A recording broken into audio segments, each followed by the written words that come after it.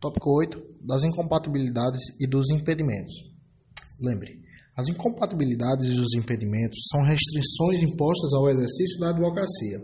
As incompatibilidades são proibições totais para o exercício da advocacia, ainda que em causa própria. São uma restrição absoluta e não admite exceções. Já quando falamos do impedimento, estamos diante de uma proibição parcial do exercício da advocacia. Ponto 8.1. Incompatibilidades. Quando falamos das incompatibilidades, estamos nos referindo à restrição diretamente ligada ao cargo exercido, não tendo relações com a pessoa propriamente. Assim, a advocacia é incompatível, mesmo em causa própria, nos seguintes casos: a. Chefe do Poder Executivo e membros da Mesa do Poder Legislativo e seus substitutos legais. O exercício da advocacia é proibido aos chefes do Executivo e seus vices. Assim, o presidente da República, governadores e prefeitos são incompatíveis com o exercício da advocacia. Por exemplo, quanto à mesa diretora, fazemos menção a um órgão colegiado das casas legislativas e, diante disso, seus membros também estão incompatíveis com a advocacia. Vale destacar que tal atividade é transitória, pois é em caso de exercício de mandato eletivo. Dessa maneira, aplica-se a licença profissional, não o cancelamento. Os outros parlamentares que não fazem parte da mesa diretora podem exercer a advocacia com alguns impedimentos. Ponto B. Membros do Poder Judiciário, do Ministério Público, dos Tribunais e Conselhos de Contas, dos Juizados Especiais, da Justiça de Paz, juízes classistas, bem como de todos os que exercem função de julgamento em órgãos de deliberação coletiva da administração pública, direta e indireta. A proibição é plena para os juízes, promotores, bem como para os outros membros dos outros cargos. Mais do que razoável esta proibição, pois teríamos uma nítida confusão entre figuras do julgador, do acusado e do advogado, etc. Cuidado com o artigo 95, parágrafo único, inciso 5 da Constituição Federal, pois os magistrados aposentados ou exonerados, durante o prazo da quarentena, 3 anos, lembre-se, 3 anos, estarão em situação de impedimento, pois não poderão exercer a advocacia no tribunal ou juízo da qual se afastaram. Evidentemente, trata-se de uma novidade da Emenda Constitucional número 45 de 2004, razão pela qual é uma hipótese sem previsão no Estatuto, mas que, por se tratar de limitação parcial, é caso de impedimento, enquanto durar a mencionada quarentena. Ponto C.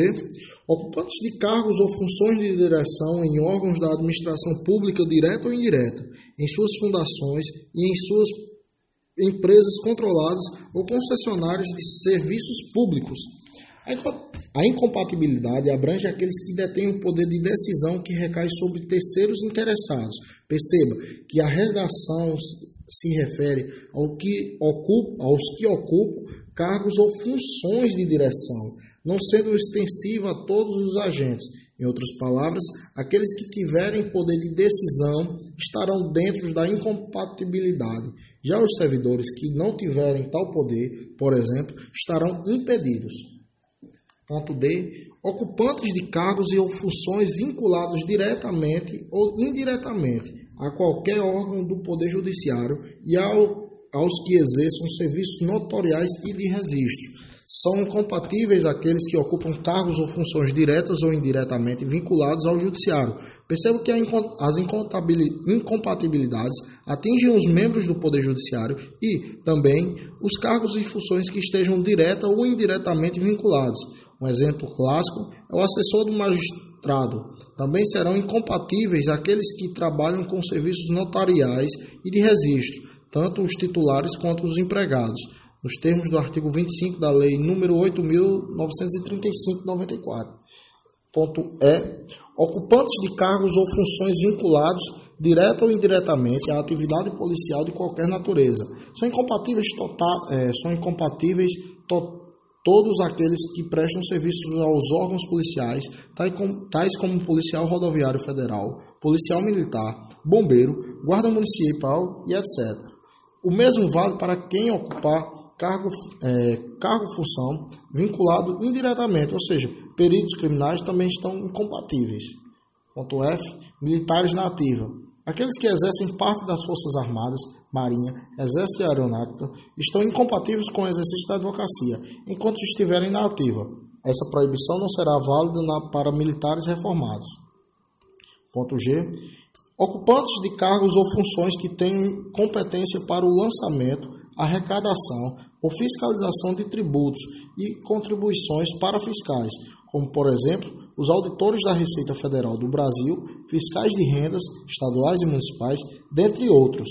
Em outras palavras, a proibição não alcança servidores com funções assemelhadas, porém, não voltados para o lançamento de tributos e ou contribuições para fiscais, ainda que acarretem a geração de crédito passíveis de inscrição em dívida ativa, exemplo, fiscais de obras, fiscais do PROCON e etc.